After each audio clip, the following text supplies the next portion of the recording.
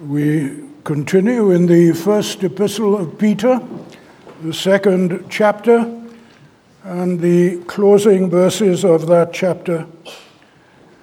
And this evening, focus on verses 24 and 25.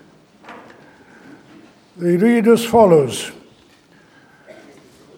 "Who himself bore our sins in his own body on the tree, that we, having died to sins, might live for righteousness, by whose stripes you were healed.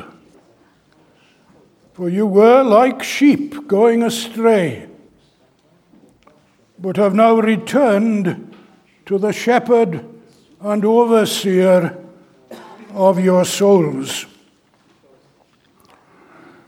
The Apostle Peter, in this first of his two letters, deals with suffering in relation to Christian people.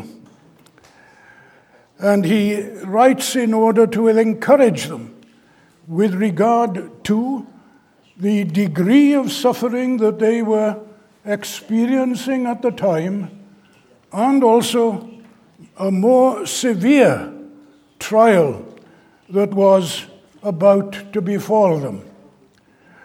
And he does it by pointing out to them that they are not to think it strange, to be surprised that that is so.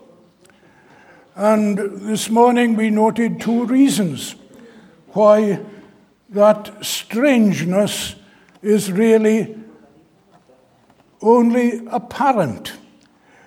It has an explanation. And the explanation is that suffering for the Christian comes at the hands of a world that does not know God. It is a world marked by ignorance of Him and consequent perversity and folly, pursuing its own ways and its own ideas. But now he goes beyond that. The second reason is that he indicates that this is what happened to the Lord Jesus Christ himself. He is the one who came to earth and did the best, and yet suffered the most. And so it should not be surprising that Christians, whose calling it is to do what is good, that they should suffer too, because they are one with Him. And the kind of people that they've now become, and the way in which they live, and what they stand for, and what they speak about, and even the way in which they love others, creates a stir, makes a cutting edge in a world that is self-centered, self-confident, believing in its own ideas and ways. But he now goes beyond that to point out to them that though they share in Christ's sufferings in that way, there are sufferings that Jesus Christ endured in which they do not participate, but by way of receiving their benefits. And that is what we look at this evening, who his own self bare our sins in his own body on the tree. It's a remarkable thing, isn't it, that Peter should be writing about suffering at all. Cast your mind back to what we are told about him in the Gospels, and both with regard to Jesus Christ, whom he was following, and also with regard to himself. There was no place for suffering in his thinking. at Caesarea Philippi, having confessed that Jesus was the Christ, the Son of the living God, he protested violently the moment that Jesus said that he was going to suffer and be killed. Then in the Garden of Gethsemane, when the soldiers came from the high priest and the temple, he drew a sword and cut off the high priest's servant's ear, reacting to the threat of danger and peril. And on both counts, on both occasions, he was reproved vigorously by the Lord, because suffering was part and parcel of what was involved in Jesus Christ being God's Messiah, his Christ, and also for those who follow him. But here we have something quite different in this letter, and in these verses in particular. He majors on the subject. He even tells those he's writing to not to resist suffering, but to rejoice in suffering. And in addition to that, he, with wonder and adoration, exults in the sufferings of the Lord Jesus Christ. His problem, you see, was that he, being a Jew, misunderstood the Old Testament. He conceived of it as his contemporaries and fellow nationals did, and still some do, conceived of it as an earthly kingdom that the Messiah had come to inaugurate, expelling the occupying power of Rome and setting up some territorial, glorious, earthly realm, reminiscent of the days of King David and Solomon. Here in these verses that are before us, you find something very striking and surprising. It's this, that he refers in five separate ways to Isaiah 53. You can look them up yourself. The references will point them out to you. The most graphic, of course, is there in verse 22, who committed no sin, nor was deceit found in his mouth. Verbatim quotation from Isaiah 53. Other references, and then, he bore our sins, when thou shalt make his soul an offering for sin. Isaiah was given to predict, and now Peter understands it. And here he is quoting it, and the many benefits that flow from the death of the Lord Jesus Christ. And the first thing that he says to them is what we looked at this morning, namely, you follow his steps. This is the way the master went. Should not the servant tread it still? He was like a step maker. The epistle to the Hebrews calls him a pioneer, someone who, or a group of men who went on ahead of the army, plotting a course.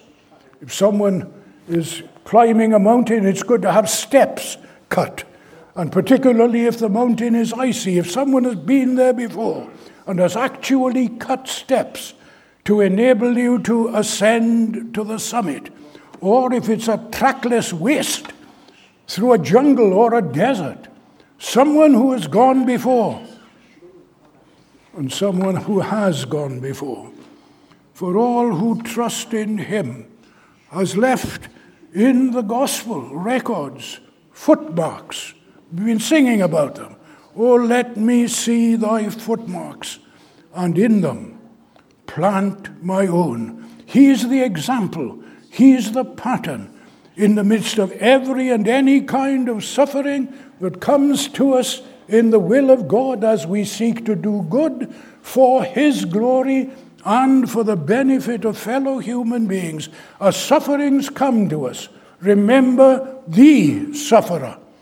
Remember the one who has gone before, and put your footmarks in his steps. In particular, don't retaliate. Don't maintain your own defense. You commit all to him, whatever may be involved. It's safe with him. Jesus Christ did that. Father, into thy hands I commit my spirit, he said. So must we. We are never likely to fail or fall, looking to him, because he will sustain and support. That's the first thing that he says. There in verse 21, Christ also suffered for us, leaving us an example or a pattern that we should follow his steps, who committed no sin, nor was deceit found in his mouth, who when he was reviled did not revile in return, when he suffered he did not threaten, but committed himself to him who judges righteously. There's a day coming when everything will be put to rights. We are not to avenge ourselves. God is just and God is true. And those who serve him, trusting in his Son, though they suffer now at the hands of those who oppose him, will be given rest when the Lord Jesus Christ returns, whereas those who have given them trouble will receive tribulation at his hand. There's a great day of vindication ahead. Everything will be put to rights, and God will be glorified, and humbly we will share in being conformed to the likeness of his incarnate Son. But that's not all. Sadly, over the last decades in our land, it has been presented as if it were all, by its being reduced to an attempt to follow Jesus on the part of those who do not believe in him, an attempt to be like him, the Sermon on the Mount, the ethical code, and so on. And we are seeing the effects of that form, that distortion of Christian truth that did not face up to the fact that all we like sheep have gone astray. We have turned everyone to his own way, and the Lord has laid on him the iniquity of us all. And there's no possibility of following in his steps unless, as he says here, we've been healed by his stripes. That's what we now go on to. Don't try to be a Christian. Believe in Christ, and you will become one. Who, his own self, bare our sins in his own body on the tree. We were like sheep going astray, but have returned unto the shepherd and overseer of our souls. Jesus Christ is not merely the step maker. He's the sin bearer and the soul keeper.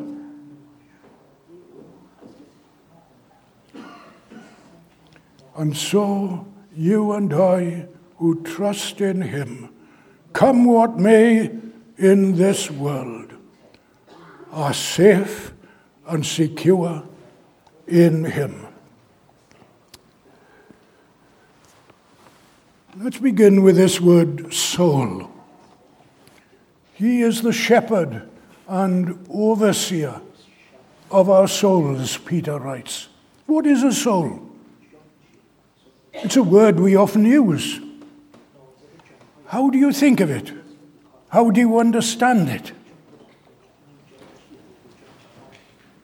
Probably we think of it as the other part of us beside our bodies.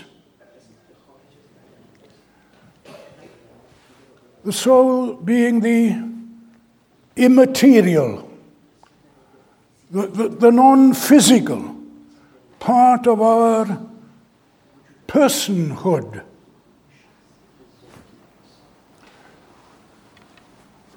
But it's not like that. That's how the Greeks thought. The Hebrews and the Old Testament teaches that the soul is not part of us, it's all of us.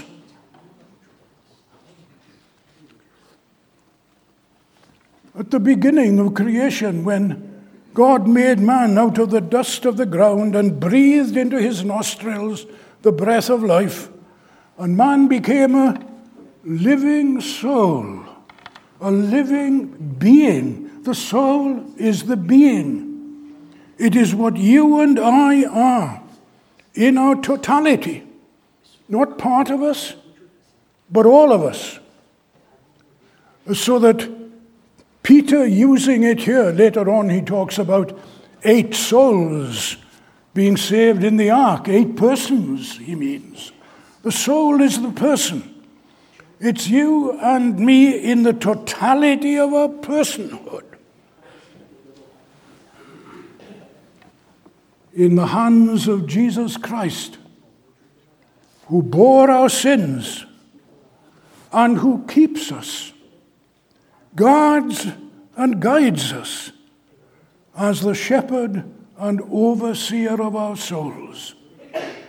What a wonderful picture is that. What comfort and strength.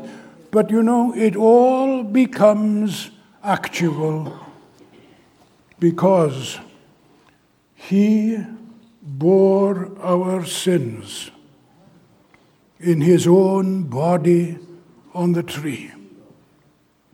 Peter's been casting his net far and wide, hasn't he? He talks about sufferings in terms of verbal abuse, talks about it in terms of physical pressure. But here he narrows his focus down to something particular, specific, and he is emphatic about it. And he speaks in exclusive terms. Who? His own self. Not him and anyone else. Not him and you and me. He's spoken about our sharing in his sufferings, but now that's excluded. This is something particular and specific, to which we make no contribution at all but the sins that he bore. He himself bore our sins in his own body. Not merely a reference to him himself, but to a particular place or occasion added to that. This is time specific. There was a time, there was a place when sins were born and sinners were saved. And Jesus was the only one who did it. You believe that? So there's nothing that we can do, nothing that we are to try to do. But what is faith? It's empty hands coming to him to receive what he has done. It goes against the grain, doesn't it? There's something in us that believes we're important and significant, believes that we're not as bad as we really are, certainly not so helpless and hopeless as to need a death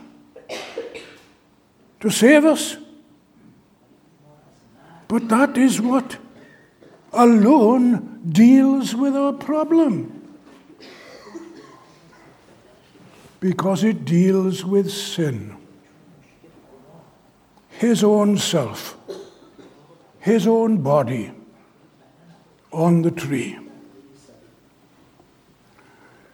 Throughout his life, he'd endured suffering, as we've seen. And that was at the hands of sinners. Religious, very religious sinners. And indifferent Gentile sinners, like Pilate. But now, he's suffering not because of those sinners that opposed him. He's suffering for sins. And we're given a clue as to what is involved in that. It had a reference to a tree. We think of the cross, Roman form of execution. Peter doesn't use the word for cross. He uses the word for tree, as he does in his preaching in the gospel, in the book of Acts. Why?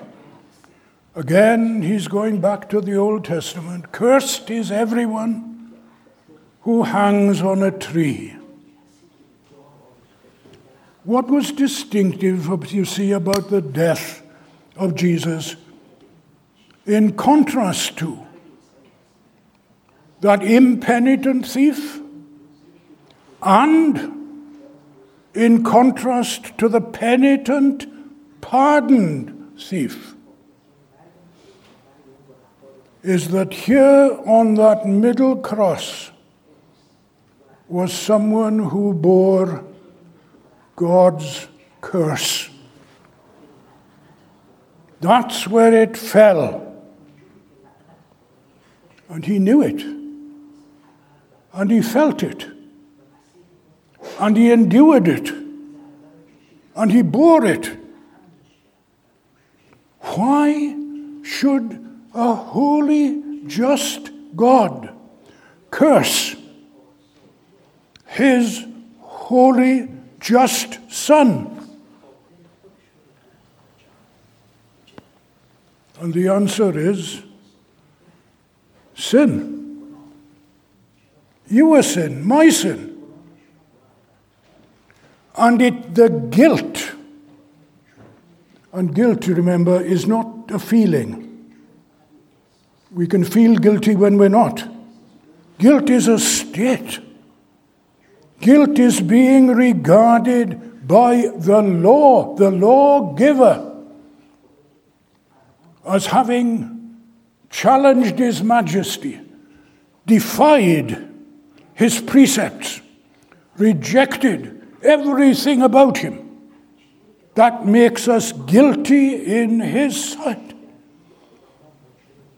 And what happened to Jesus was this, insofar as we can say anything about it, that God made him to be sin who knew no sin. God treated him as a sinner, though he was not a sinner. He bore our guilt. He took our place. He paid our debt. He suffered our death. He experienced our hell.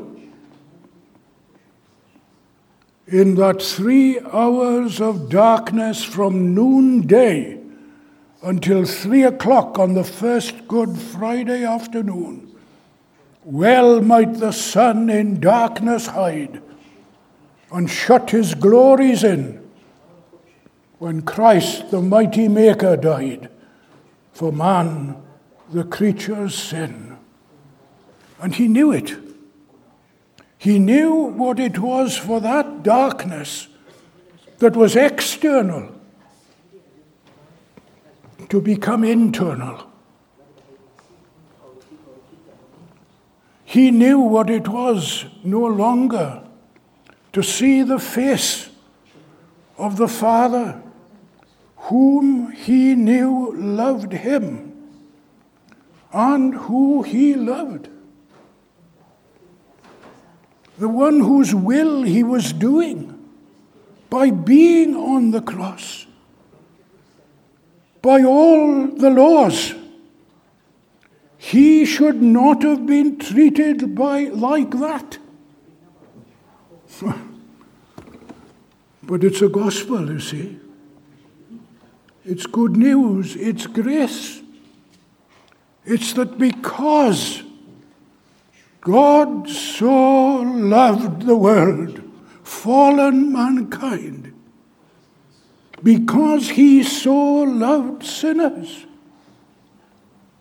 that he treated his Son as they should be treated, in order that he might deal with their sin, their death through sin, and that they might live to righteousness. Through his perfect obedience throughout his life, and then climactically, in those hours of God-forsakenness on the cross, who his own self bore our sins in his own body on the tree. That's what he did. That's what the Father did. He did it for you and me. He is the sin bearer. And therefore, by his stripes, and there in that mad, horrid, almost non-human body, you see what your sin deserves. There's our sin, hanged up on a cross. You see its effects on him. That would be its effects on you and me. Not for 180 minutes, but for all eternity. And he stepped in at his Father's behest in order to take your place and mine and bear our sins, and by his sufferings to heal us from them. That most terrible blight and disease and condition of all, sin that affects the mind, affects the emotions, twists and dominates the will, corrupts the affections, makes us hardly human in comparison with what Adam was before the fall. Isn't that a reason for returning to him and beginning to put your footsteps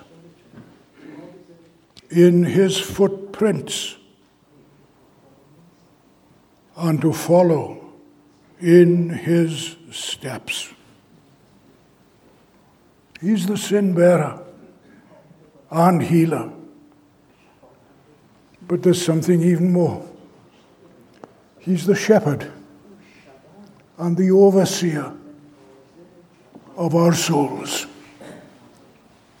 He's the one who, in spite of our waywardness and proneness to err and wander, he's the one who gathers us. Even, you remember Peter said, though they all forsake you, I'll follow you, I'll never leave you. He did. But he was regathered. There was a shepherd who remembered Peter's soul and called him back to himself and kept and led and fed. Remember Psalm 23. Was Peter thinking of this? Jesus said, "You shall all be scattered like sheep," on the eve of his crucifixion, but then regathered and made them his own. The shepherd and the overseer, the one who will lead and feed with heavenly food and sustenance. That's what this is. By the Holy Spirit's presence and ministry, he will bring Jesus Christ's healing, restoring, strengthening power to our spirits as we eat and drink in faith, believing on him. He will nourish us. He will sustain us.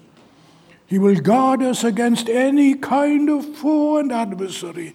Our souls are safe. They're in the hands of the shepherd.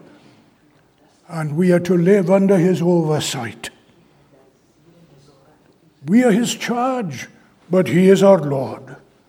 And we walk in his steps, trusting in him and asking him to keep us till the river rolls its waters at our feet, bear us safely over. He's the sin bearer, and he's also the shepherd and overseer of our souls. There's no one else. His own self. Who else? Ask yourself this question and answer it before God. Who can do for me, a sinner, what Jesus Christ alone can do? There's nobody. So look to him alone.